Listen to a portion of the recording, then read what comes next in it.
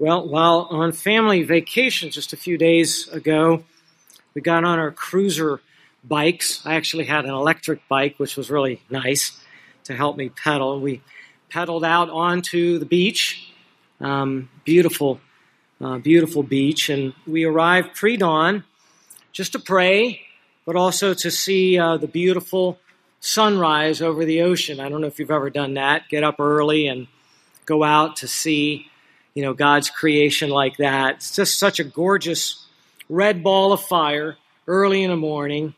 And it's just a reminder that, God is orchestrating every single day, and all the beauty and all the artistry we see in nature is His. That little ball first pops up over the horizon. It seems to almost pop up, and then it just continues rising, turning from red to orange to yellow and getting brighter and brighter. And the colors dance all over the clouds and over the sea and then into your eyes. And it just reminds you that, God is there. He's in control of all things. And He is a God who has made everything we see. He's a beautiful God, and He makes beautiful things.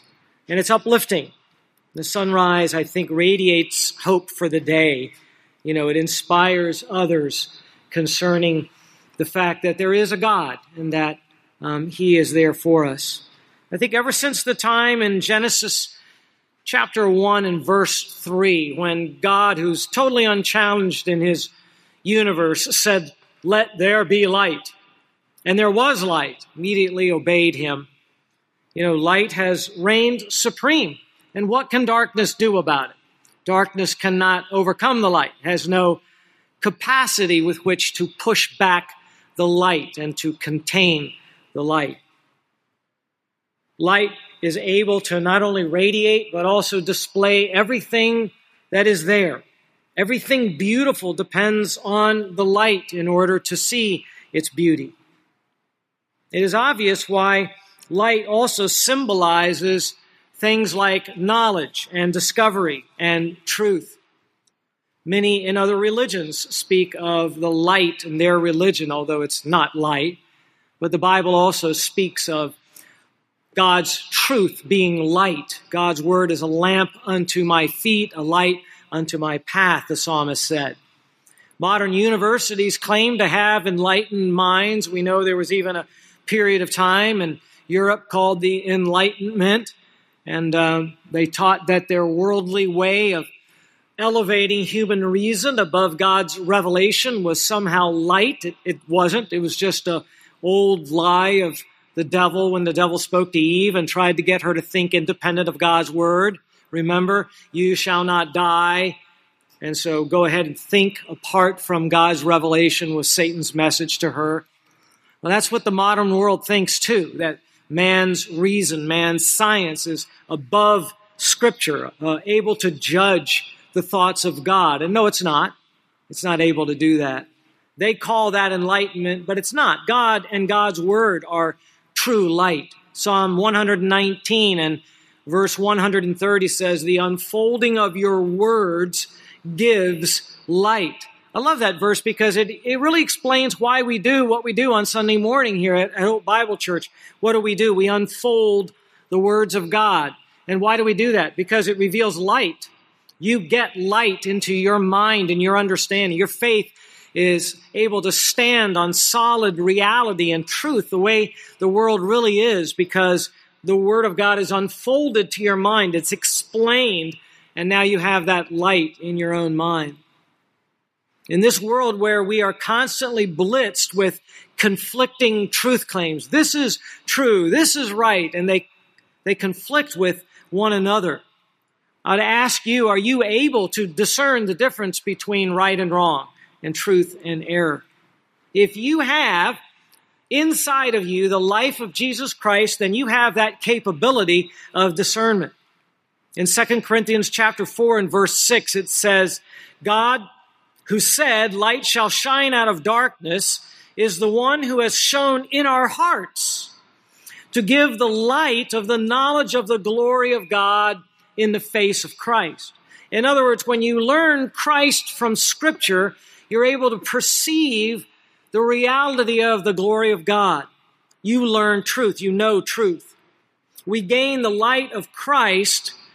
Listen, we gain the light of Christ because we have the life of Christ in our hearts, inside of us. When you go through a new birth, when you are born again, and now you have God's new life, the life of Christ inside of you, you now have light inside of you because the life brings light.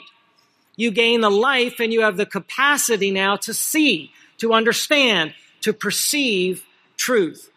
And so the life brings light. It's like when the life comes inside of you, the light bulb goes off. Many of you have a testimony about when you got saved and like someone was witnessing to you or you were reading something and you realized that it was true and you believed, and all of a sudden the Bible started to make more sense to you. That was the spiritual light bulb going off in your mind, so to say. You were able to perceive it and understand it. Even if you've read the Bible before and you didn't get it, now you got it. Why? Because now you had the life of Christ inside of you. The life produces the light inside of you. It turns on the light bulb. The life of God enlightens every man who has it. Today we're going to return to the book of Acts in chapter 13, and we're going to see the spreading of the word of God.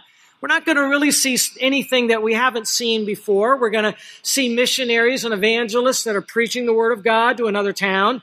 And as they're doing that, they deliver a message. We're going to look at that. And then along with that, we see changes that happen in some of the people who listen and believe. But we're going to take time to analyze that. What's really going on with them? How is it that they came to understand? We're going to talk about the life that enters in them, and we're going to talk about the light that they see, and we're going to kind of apply that to our situation. It's Acts chapter 13, and we're going to start back on verse 44 and read through verse 52. Read to the end of the chapter. Acts 13, 44 to 52. Would you follow along? I'm reading from the New American Standard. The next Sabbath, nearly the whole city assembled to hear the word of the Lord. But when the Jews saw the crowds, they were filled with jealousy and began contradicting the things spoken by Paul and were blaspheming. Paul and Barnabas spoke out boldly and said, "It was necessary that the word of God be spoken to you first. Since you repudiate it and judge yourselves unworthy of eternal life, behold, we are turning to the Gentile. For so the Lord has commanded us, I have placed you as a light for the Gentiles, that you may bring salvation to the end of the earth." When the Gentiles heard this, they began rejoicing and glorifying the word of the Lord, and as many as had been appointed to eternal life believed. And the word of the Lord was being spread through the whole region. But the Jews incited the devout women of prominence and the leading men of the city and instigated a persecution against Paul and Barnabas and drove them out of their district. But they shook off the dust off their feet in protest against them and went to Iconium. And the disciples were continually filled with joy and with the Holy Spirit. What a great passage to learn about how God was spreading his word. Now, last time, we got to do a little bit of review here. The last time that we were in Acts, I think way back in June, we were in chapter 13 and verses 13 through 43. And we asked the question, what on earth is God doing in our world? Things change. Things seem to be distressing, and we want to know, what is God actually doing? We Christians are right to be concerned for our country and our society, but we always have to maintain a transcendent view of the events that are going on. We kind of have to look at our world through the biblical glasses, to look through Scripture and realize that it's explaining to us what's really going on. And so what is God doing? And the answer is that God is not trying to fix up this dark and this dying world. God is not trying to fix a world that is doomed for destruction. If that's kind of in your mind, that that's what we're supposed to be doing, get that out of your mind. God is not some weak deity who's up there kind of trying the hardest that he can to improve the quality of life in this world, but he's failing and he's having a hard time, so he's trying to get all the rest of us to help him do it. If that's your view of God, you have a very faulty view of God. Rather, God is accomplishing exactly what he wants to accomplish, exactly what he has purposed to do. What is that? God wants to save some people out of this world and bring them to himself, bring them into his kingdom, and then he wants to destroy this world. That's what he's doing. He's bringing a certain group of people out of this world to be his own, to be zealous for good works, as it says in Titus 2, to preserve them for his own kingdom, and then he's going to destroy this world, bring a new world, put us in it, and then he'll be pleased. Then things will be right. Until then, it's just not going to be right. This present earth, God is determined to destroy. It says that in 2 Peter chapter 3 and verse 7. By God's word, the present heavens and earth are being reserved for what? Fire. For fire. Wow. Well, it's similar to what happened in Noah's day, right? God saved 8 people out of the entire world, and he put them on an ark. He preserved them. What did he do with the world? He didn't fix it up. He destroyed it. And then he had these guys get off the ark, and he said, we're going to start all over again. Now, they still had a flawed heart. They still were sinful in nature, and so things still proceeded from bad to worse. When we get to Christ's kingdom, we'll have resurrected bodies, we'll be completely changed, and things will finally be righteous the way God wants them. So our purpose in this present age, the agenda of churches like Hope Bible Church, biblical churches, must not change because the world says, hey, we need to be doing more of this or we need to be doing more of that. You can listen to how Paul summarized his purpose and his agenda in life, even when he was suffering. In the last book that he wrote, 2 Timothy, in chapter 2 and verse 10, he said, I endure all of this suffering, including being thrown in prison. Why, Paul? Why would you do that? And the answer is, so that the elect people may obtain salvation, and with the salvation, get eternal glory. Well, why are we here? We're here to bring the elect to salvation, and so they can taste eternal glory. Someone did that for me. Someone did that for you. Now we need to go out and do that for others. You say, but if they're elect and chosen and predestined, then they don't need us to witness. Au contraire, you read the scripture and you'll see that God has not only predestined them to come to salvation, but you to witness to them so they will come to salvation. So cooperate with God, or he'll treat you like Jonah and he'll do whatever he has to do to get you to go where you need to go, okay? In this passage, we see that God's elect country, the nation of Israel, was rejecting the message of their own kingdom. And so the people that were responding to the good news of the Jewish Messiah were increasingly who? Answer, the Gentiles. Who are they? All the other nations. They were responding. Now, why were they doing that? Because God was opening their heart to respond to it. God was bringing salvation to the ends of the earth, to all the nations of the world, because he had predestined and elected some of them to respond and believe. And that's what we're beginning to see happen in an increasing fashion here in chapter 13 and 14 in Acts. Christianity that started, many people kind of thought of it as a Jewish sect. They couldn't distinguish the followers of Jesus of Nazareth from Jews. They thought it was a squabble of religion sort of inside Judaism, right? But how did Christianity go from that to a worldwide religion far bigger than Judaism? And we're beginning to see the answer to that question right in this passage. Today, when you look it up, it says that Judaism only is less than half of 1% of the world's population.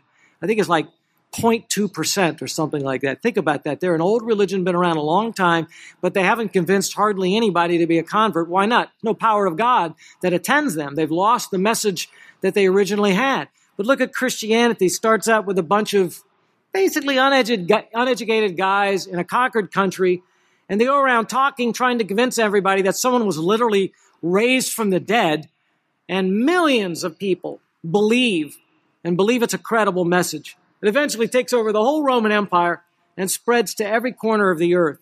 Now that's the power of God that attends the witness of God, right? So there are 2.3 billion people in the world today who at least name the name of Christ. Now, how many of them are genuinely saved? The Lord Jesus will sort that out. 2.3 billion, think about that, what God has done to spread the knowledge of the God-man Jesus Christ risen from the dead. Well, during this age, the Gentiles were chosen. The Gentiles were drawn to the light of Christ. If we were to have you raise your hand, how many of you are Gentiles? Most of you would raise your hand, right? We have a few Jewish believers, but most of us are Gentiles. Well, here we see a large number of Gentiles pouring into the church and rejoicing as they do it. You know, when John began his fourth gospel, he wrote these words in John chapter 1, verse 4. In Jesus was life, and the life was the light of men. That's what I want you to get. The life was the light of men. That's an interesting concept. The very life that entered into them, turned on the light, gave them understanding, was the very light of God inside of them. If you don't have the life, then you won't get the light, right? The light comes because you have the life. Light has invaded this dark world. We say that at Christmas time, that, God came down and lived among us. The light of the world came and invaded this world. Jesus himself declared, I am the light of the world. He who follows me will not walk in darkness, and here it is again, but will have the light of life, the light that comes from the life, you see. Yet incredibly, with this bright, shining light, glorious life of the Lord Jesus Christ, hope and promise for life eternal, resurrection even from the dead, people love darkness rather than light. It says in John 3. Why? Why do they love darkness rather than light? Answer, because their deeds were what? Do you remember? Evil. They didn't want to be exposed by the light, and so they loved the darkness. They hang out in the darkness. They don't want the light of Jesus Christ shining on them and revealing them to be who they are, not so well motivated. People love to get on TV and talk about all the good things they're doing. You ever notice that? But God's assessment of their life is much, much worse. Don't be fooled by any of that. People love darkness rather than the light. But our role is to shine the light of Christ on a dark and a dying world. We are educators. We bring forth light, and we want them to listen. What does a dark world need more than anything else? It does not need reform. It needs light, and it needs repentance to come to the truth. So this is what we're going to do today. We're going to learn what happens when the church promotes the light of Jesus Christ. What happens when the church promotes the light of Christ, like Paul and Barnabas were doing. We're going to look at 4 effects of the light. 4 effects of the light. First effect, the light reveals darkness and death. That's in verses 44 through 46. Look at it. The light reveals darkness and death. Verse 44, the next Sabbath, nearly the whole city assembled to hear the word of the Lord. So Paul and Barnabas have targeted a Jewish audience. Notice they're preaching on a Sabbath day on Saturday, the day of their worship, and they chose the right time and the right place to present the gospel. We need to remember that when we do evangelism. Know our culture, fit our culture with the people we're trying to witness to. This town, I think, is remarkable because the whole town showed up to listen. This is really one of the great missionary moments, the missionary scenes in all of the book of Acts. Any missionary or any evangelist would tell you this is very unusual. They would long to be in a position like this. Everybody came out to listen. Wow. I mean, these days it's hard enough just to get people to listen to a 4-point presentation of the gospel, right? You start into it and they change the subject or walk away. Wouldn't you agree? Isn't that what happens? And here the whole town wants to listen. Clearly the Holy Spirit was working in a great way in those days. Verse 45. But when the Jews saw the crowds, they were filled with jealousy and began contradicting the things spoken by Paul. And they were blaspheming. Well, you think the Jews would be excited that people want to learn about the God of Abraham. Not so. By the way, Luke is not prejudiced against the Jews. He's using the term Jews in a narrow sense here, referring to those Jewish leaders who are rejecting the gospel and causing others to do that as well. They represent false religion. You can mark this lesson down somewhere if you're taking notes. Anytime evangelism flourishes, it always draws the attention and the opposition of the devil. Well, there are three things that the Jews did, and it goes from bad to worse. First, the Jews were jealous. That's the Greek term zelos. They viewed this more politically. Who was going to be in control? Who was going to be more successful? And they were jealous of the apostles' success. Everybody was listening to them. You know, anytime that we're jealous for our own power and our own glory, that's evil. So watch yourselves when other people get more than you get. You know, more friends, more money, more love, more beauty. Everyone wants to ask, mirror, mirror on the wall, who's the fairest one of all? Well, it doesn't really matter, does it? I mean, come on, you're going to get a new resurrection body anyways. Things are going to be fine. Live your life for the Lord's approval, and you won't be struggling with jealousy. These were struggling with jealousy, and they were not happy. If you want to be a joyful person, you can't be a jealous person. I think John the Baptist is the guy who had the right spirit, and he shows us how to respond when you're decreasing and someone else is increasing. In John chapter 3, verses 27 and following, it says his crowds were shrinking in size and Jesus's were growing. And John said, you know, nobody can get a flourishing ministry unless God gives it to them from above. And then he said about Jesus, you know, he must increase, but I must decrease. That's a great motto for life. If you just say, may the name of Jesus increase and may my name decrease, you'll be doing just fine. But these Jews were jealous for their own reputation. They wanted control. Well, it gets worse. Not only were they jealous, they started contradicting the truth. Now, that's a bad position to be in. When you're a religious person and the truth of God is being preached and you contradict that, that means you're opposed to God. It's like 2 Timothy chapter 4 and verses 14 and 15. Paul warned Timothy of a guy named Alexander the coppersmith. What was he doing? He was contradicting the things that Paul was teaching. Or in 2 Timothy chapter 3 and verse 8, it warns about men who, quote, oppose the truth. Just like Jannes and Jambres did when Moses was alive. Well, if you speak against the gospel, that confirms you're opposed to God. And then it gets worse. They even blaspheme. That means, this is very strong language. That means they were speaking strongly against God, against Jesus Christ, against the Word of God. They were slandering them. Blasphemy is a sin. You know, sometimes religious people are the ones who most oppose God. Did you know that Satan himself is a religious person? He really wants worship. One of the most evil and deceptive people you will find in religious institutions. You have to really use a lot of discernment. Make sure you choose your churches carefully, your Bible teachers very carefully. Make sure they don't twist Scripture.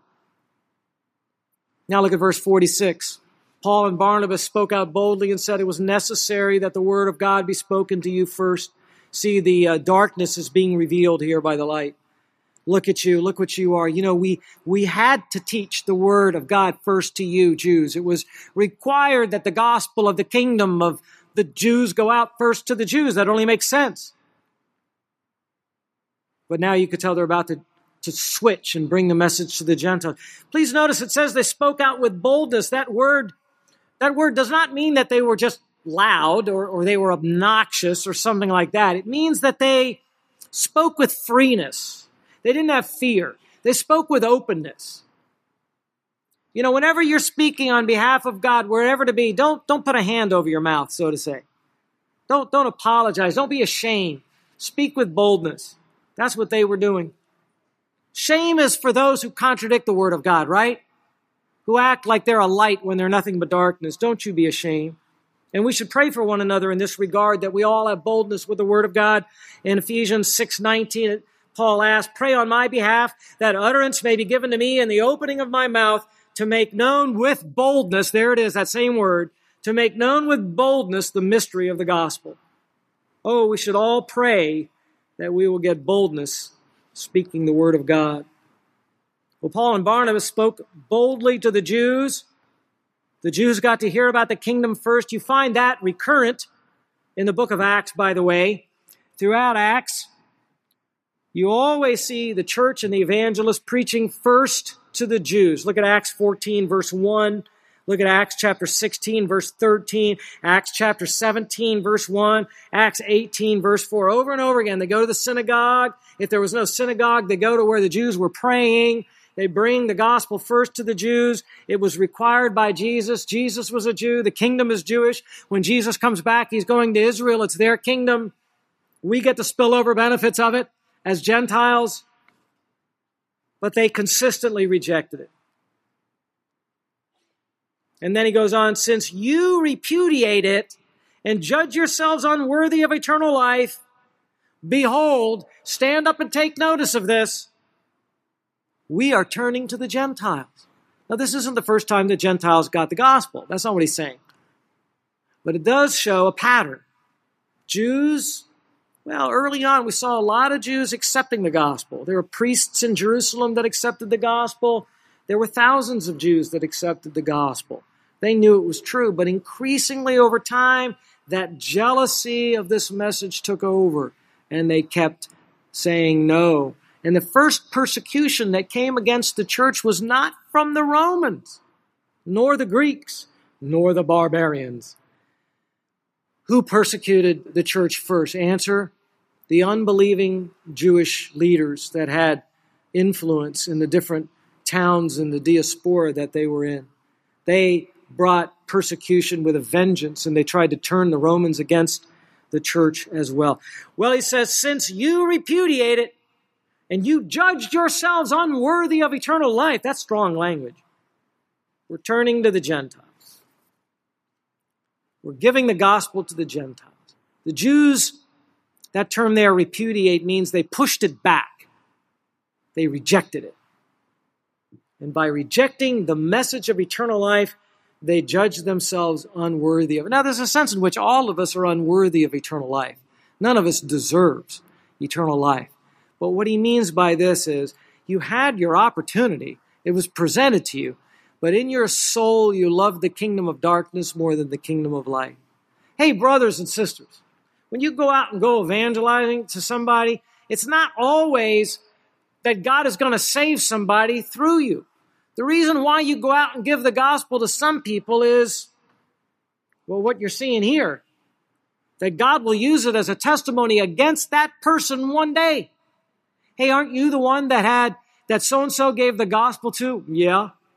You judged yourself unworthy of this great kingdom. When they see it, they're going to be so ashamed that they said no to you when you offered them from the Bible everlasting life.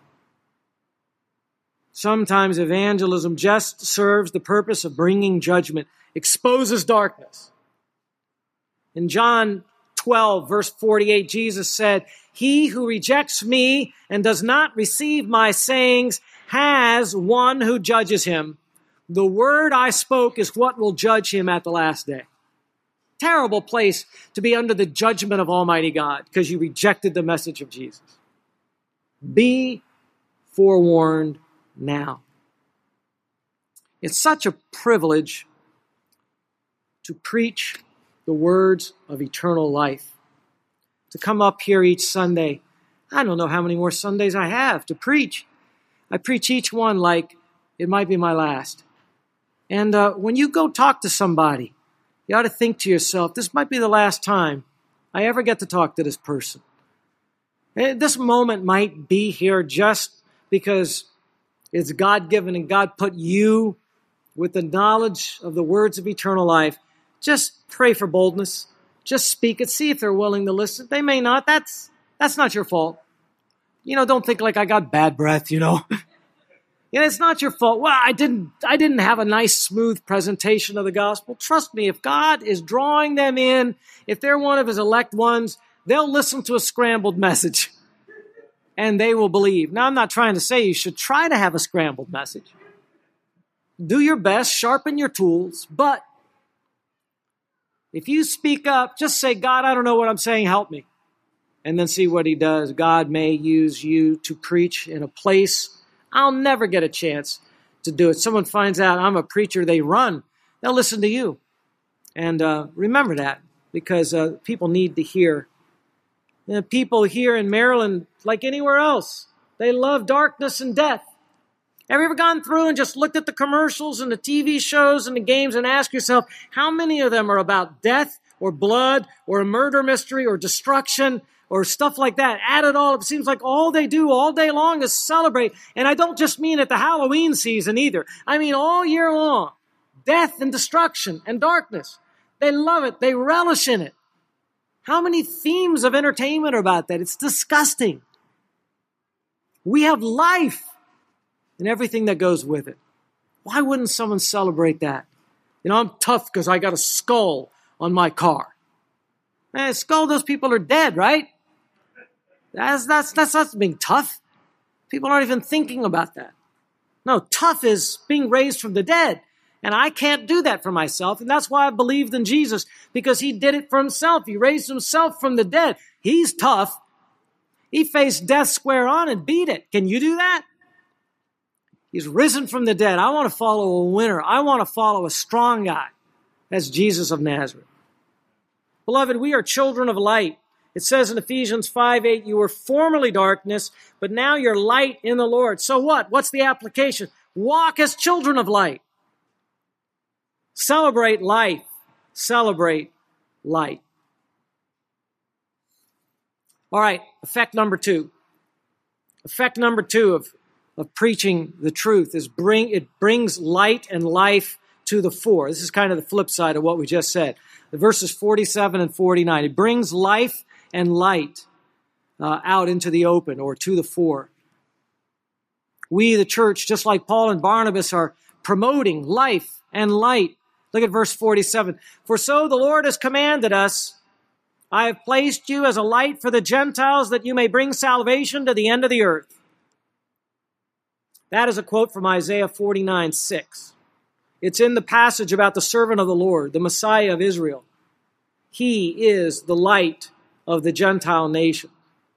I think it's instructive here that the servant's role there in Isaiah's prophecies was being fulfilled at this time through the preaching of these apostles. Of course, Jesus is the light of the world, as he said in John 8:12, and he repeated it in John 9 and verse 5. But the apostles are proclaiming Jesus, the light of the world. And so in doing that, they're doing the work of he who is the light of the world. So what does that mean? They're spreading the light of the world. That's what the church is all about. Why is the church left down here in this world? I mean, it's hard down here. You know, many of us suffer down here. Well, the answer is to spread eternal life, to bring light to the soul. God grants life through the message that we preach and the life that we live as people look at it and then respond to the message. The church is an educational institution. We're the ones promoting a message that helps turn on a light. That's education. It's education in things divine. We are the school of Christ.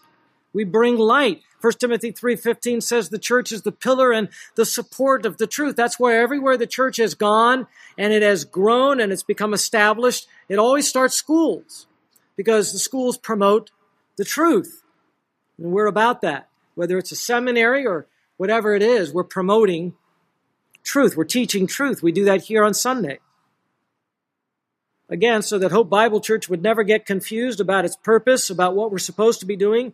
Our work, we are not left down here to fix the environment. We weren't given tools for that. To feed all of the poor, to eliminate diseases, that's not the role of the Church of Jesus Christ. These are agendas, if we fully pursued them, it would literally ruin the church. Every one of us, our leaders especially, must know and make it clear that our business is the gospel. That's what we're all about. That has to be front and center. That's where our energies go. That's where we spend our time. That's where our money and our budget goes. This is Jesus' church. This is what he's commanded. Just like Paul and Barnabas, they serve as the example for us. And the churches that stood behind Paul and Barnabas. You know, we are down here to promote the word of life. Philippians 2:16 talks about that. Holding fast the word of life. That's what we do. After all, it's not our church, it's God's church. So it's not our agenda, it's God's agenda. You know, when Jesus came into this world, even though he was incarnate and he was limited, he still had the power of the Holy Spirit. He could choose to do whatever he wanted to do. If his role when he came into the world was to eliminate poverty entirely and eliminate hunger and pass on knowledge about how to produce a better crop and all of that. Jesus could easily have done that. He could easily have done that. If he wanted to end injustice or pollution or all wars or end every abortion that would ever occur, Jesus could easily have accomplished that. He had the power to do that. That was not Jesus' mission. That's not why the Father sent Jesus into the world.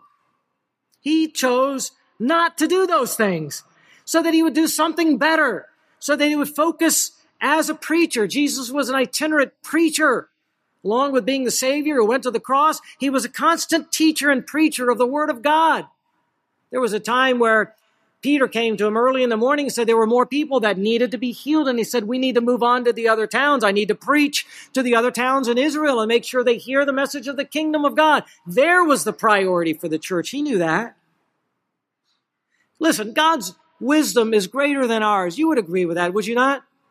And so when he tells us to do something, even if we don't understand why, we just do it. And God sees the root problem with this world. The root problem with the world is sin in each individual person. We are sinners by nature, and that has to be dealt with first. God's solution for the world is not reform, but another R word, regeneration. Too often the church starts thinking about, well, we need to do this better for the community and this better for the community. And I realize that a lot of that may be well motivated, but they're trying to reform and fix things in the world, and that's not our purpose.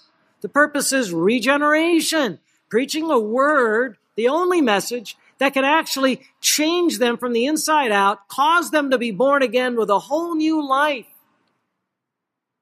That's regeneration.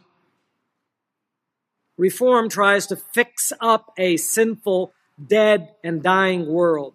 Regeneration says, look, these people are dead.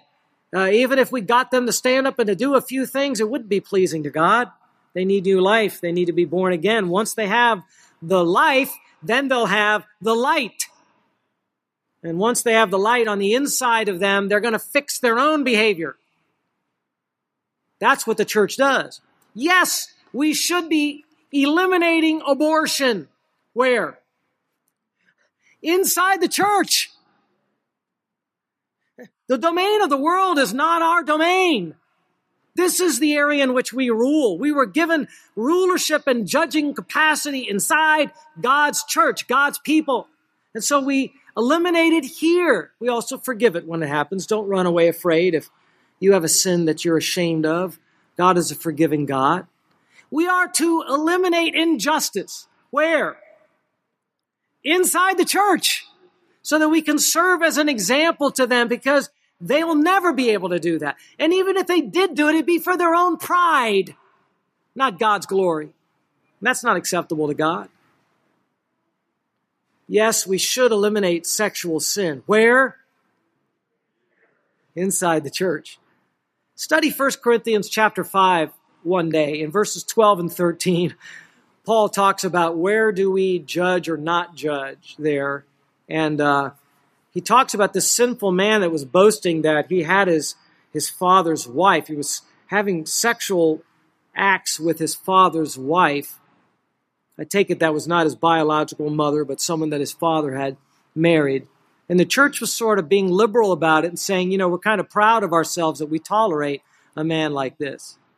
And Paul was pulling his hair out, and he was like, remove the wicked man from among yourselves. I'm going to test to see whether or not you're loyal to Christ. Take him and put him on the outside of the church. Means have no more fellowship with him and don't allow him back into your congregation. And then he said, the people that are on the outside of the church, God judges.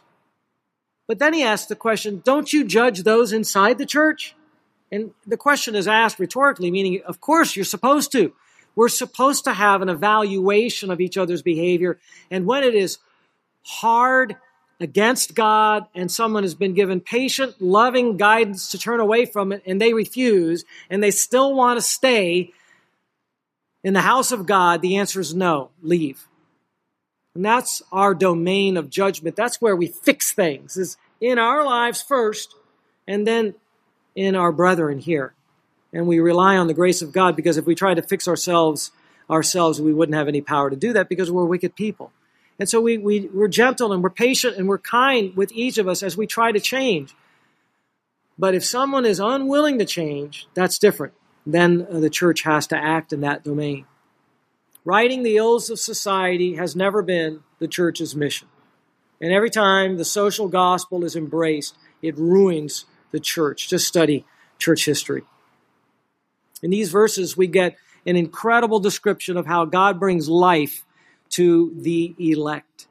I want to unpack this chronologically for you rather than reading it in the order it comes. I want you to read it in the way it would happen chronologically so we can see the cause and the effect. First, if you look at verse 48, the first thing that happens is there was at some time in God's mind an appointing of some people to gain eternal life.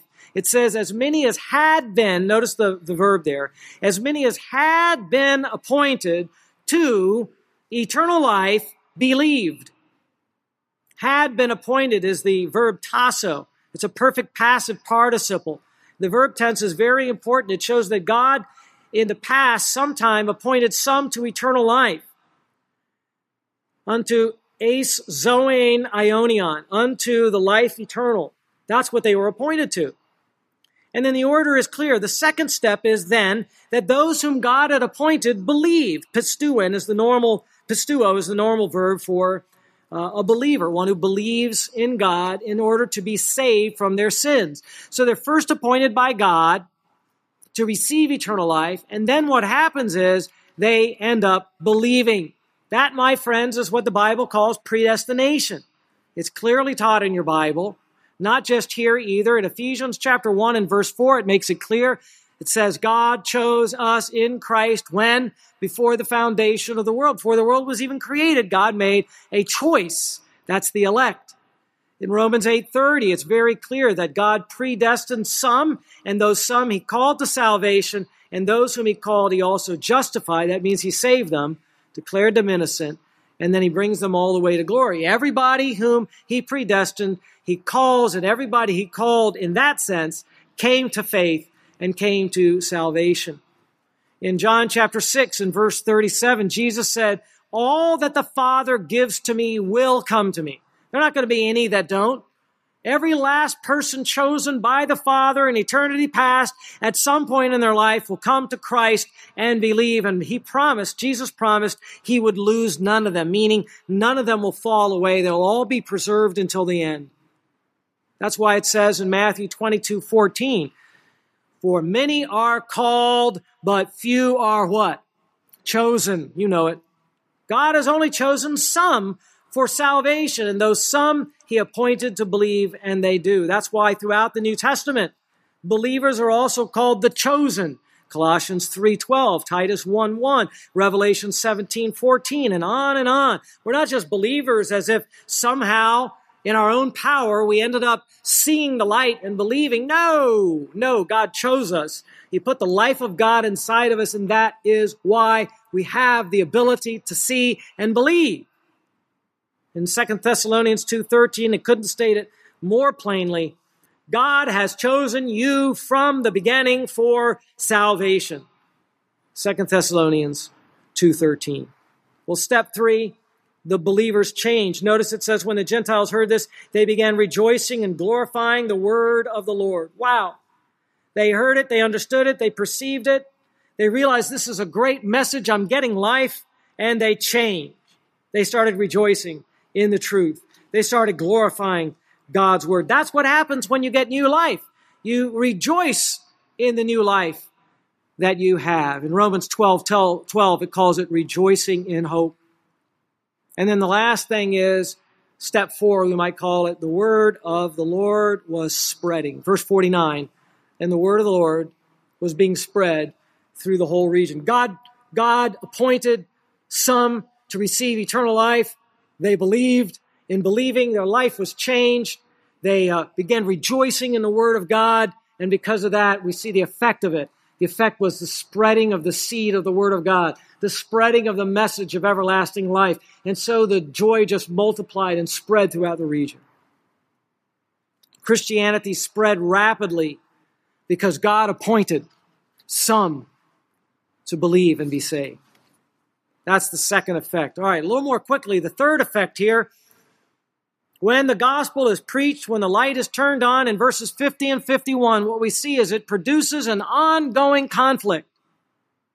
The third effect is producing an ongoing conflict. Because there is both light and darkness now in this world, there's going to be a conflict between the light and the darkness. And they were so unsuccessful in contradicting the truth, they now realized they had to directly persecute Paul and Barnabas. Look at verse 50. But the Jews incited the devout women of prominence and the leading men of the city and instigated a persecution against Paul and Barnabas and drove them out of their district. You can't defeat them in debate, so you try to shut them down and turn off their light. Here are two godly men willing to take the heat, willing to be inflicted with pain, willing to have themselves slandered, willing to suffer for what? I'll tell you what, it wasn't for political reform. It was for the gospel. They were willing to enter into a battle and be in conflict, an ongoing conflict between light and darkness in the world, because they knew it was worth it. The gospel was a light and life that was worth suffering for. You know, I think it's instructive to note how smaller groups of people, smaller groups of unbelievers in the world can literally control the masses and turn them against the church. Do you see that? It's mentioning these influential groups. It talks about the Jews stirring up the devout women. These are women that must have had a lot of money, a lot of prominence. They were looked up to. They had clout and leverage and turned them against the preachers. They stirred up the leading men. These men used their positions of power to try to get other people to drive them out of their districts. In other words, they wanted them silenced. Today, people call it the cancel culture, but they wanted them to be shut up. That's what persecution is. Just, we can't beat them in debate. We don't have an answer to the Word of God, so we're just going to try to burn the Bibles or shut down the preachers or whatever. Same is true today. A smaller number of people in America are working to use their influence in business, in politics, wherever it may be, to come together and to get the Bible-preaching church to be quiet, or at least to keep their message inside the church and not out in the public square. That's going on right now. That's going on everywhere. And that's more now than at any other time I've seen in my life. We said that this kind of a thing was coming, but it's already here. Yes, it's unfair, and yes, it's wrong for them to do that. We're supposed to be protected by our Constitution, but they don't care about those things. Why not? Because it's Satan that was working back then, and it's Satan that's working now. And Satan always comes to where the evangelism is and comes to where the Word of God is being promoted, and he wants to shut it down. This is the work of evil spirits. Of course it is. You know, when you look at the way the media and those outside of the church talk about Christians and talk about the church, the way they describe us, it's constant and slandered.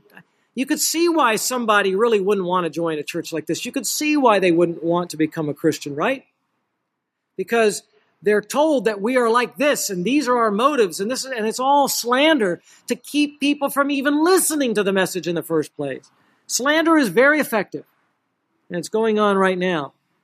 And it's sad, but we need to remember that behind it are spiritual forces. They're motivated by evil spirits. In Ephesians chapter 6 and verse 12, it pulls the curtain back so we can see what was going on, what the spiritual battle is. It talks about the world forces of this darkness and the spiritual forces of wickedness in the heavenly places.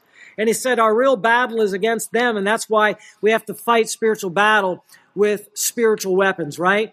2 Corinthians chapter 10, verse 5, we're destroying speculations and every lofty thing raised up against the knowledge of God, and we're taking every thought captive to the obedience of Christ. That's what we're trying to do, is to continue as much as we can to preach and teach the Word of God so that people can use that to understand the truth and take every thought captive to the obedience of Christ.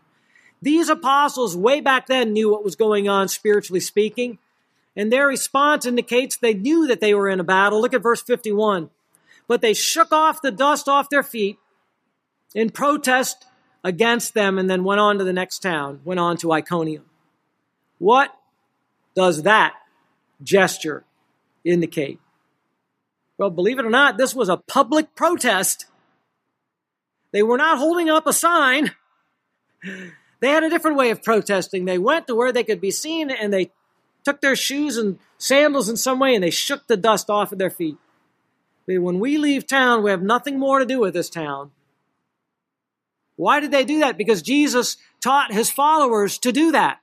In Luke chapter 10, verses 10 through 12, Jesus said, "Whatever city you enter and they do not receive you, go into the streets and say, 'Even the dust of your city which clings to our feet we wipe off in protest against you.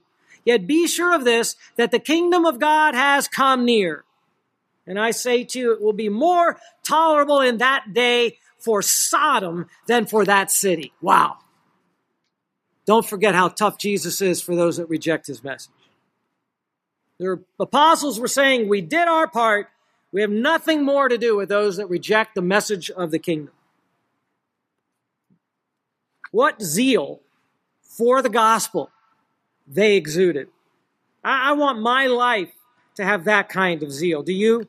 Do you wish you had that zeal for the gospel, that your life's purpose could be defined around the gospel? That you would stand exclusively for the gospel, that you would be willing to die for the gospel. And so the apostles, they moved on to the next town with a message of light and life to see what it would do there. Honestly, nowadays, evangelism is easier than moving on to the next town. All you got to do is move on to the next website. You guys that have ability in electronics, you young people that have skill out there, the church needs you now more than ever. This is the age of the techie guy. You guys have abilities to help the church get a voice out, to get from one website to another, to meet people online, although you need to be careful with that, to impact people. Look what we've been given with the World Wide Web. Look what the church in this age has been given. Are you going to use your talents? Or are you going to sit at home playing games? The church needs you. The church desperately needs people that will help us move that message into the public square, and some of it is done electronically. Real quickly, the fourth effect here of light, and we saw this briefly before, is that it produces joyful living. Look at verse 52. And the disciples, and by the way, is what a saved person is in the book of Acts. A saved person is a disciple. He's one who's now learning how to follow Jesus Christ. And the disciples were continually filled with what? With joy and with the Holy Spirit. Those go together. Their life is described as fullness here. When you come to faith in Jesus Christ, because you're one of the elect, you get fullness of joy, you get fullness of the Holy Spirit. That's how the Christian life was meant to be lived. Rejoice in the Lord always, we're told in Philippians 4:4. Again, I will say rejoice. Even when sorrowful circumstances hit you, you can always have the joy of the Lord in your heart. This is what we are to see in our congregation. This is what you see in any congregation. The residual effects, the ongoing effects of life that is now in a congregation. The joy, the fullness of the Holy Spirit. Galatians 5:22 says the fruit of the Holy Spirit is first love and second joy. When you love, you can't help but have joy in your heart. When you put others first and forget about yourself, you can't help but have the joy of God in your heart. I'll close with this. The world's perspective brings worry, brings anger, brings drudgery. You have to get your mind off of all of the earthly agendas, the way the world looks at problems and solves problems, the way they're motivated. If you want to experience the fullness of God in your life, you have to do it the way God says. Be full of the Holy Spirit and with the words of Christ. When your heart is fully devoted to the purposes of God and the agenda of God, very strangely, but in an overwhelming way, that joy just comes into your life. That joy just bubbles up in your life. And all of a sudden you realize, this is overwhelming. This is more powerful and greater than anything I've ever experienced. This overtakes the problems that I have in my life. It's more powerful than any of those things. It comes into me in order to overtake me and get me out of myself and allow me to experience a life that I'd never be able to generate for myself. And that's what the light and the life bring. They bring joy and they bring spirit fullness.